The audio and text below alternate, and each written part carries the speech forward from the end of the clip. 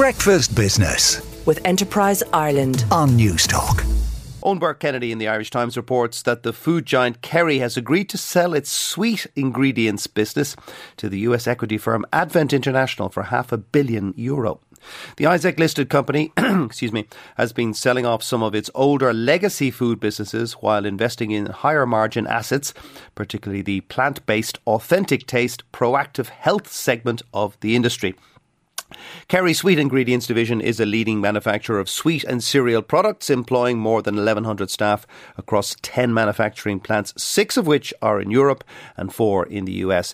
It makes a range of ingredients from sweet particulates and chocolate confections to baked inclusions and fruit purees. God, this is making me very hungry.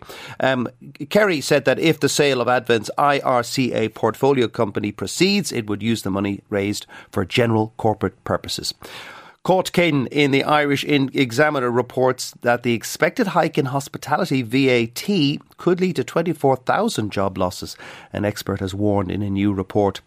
The report, entitled The Economic Rationale for Extending the 9% VAT rate beyond February 28th, found the planned increase this year would furthermore undermine the competitiveness of a sector that is currently under significant pressure and facing many challenges in 2023.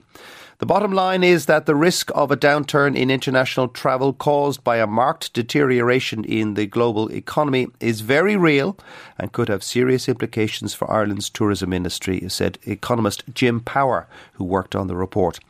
The state reduced the hospitality VAT rate from 13.5% to 9% to help hospitality businesses survive the pandemic. However, the current plan is to put it back up in March. John Isle in the Irish Independent reports that Poolbeg Pharma is planning to list on the Nasdaq as Chairman Cathal Friel eyes another $1 billion exit for Raglan Capital investors. Poolbeg is understood to be in discussions with advisors about an initial public offering or an IPO on the stock market, possibly at the end of this year, in a bid to ultimately attract a large trade buyer. The potential move comes after a €1.4 billion sale of Amryt Pharma, another Nasdaq-listed Raglan project, to Italy's Chiesi earlier this week, in a deal that saw early investors treble their money. Mr. Friel is the founder of Raglan Capital, which specialises in creating in-house pharmaceutical companies that it quickly takes public. The firms then use the public markets to raise funds to acquire and develop underperforming assets before selling up to deep-pocketed industry buyers. Breakfast Business with Enterprise Ireland on Newstalk.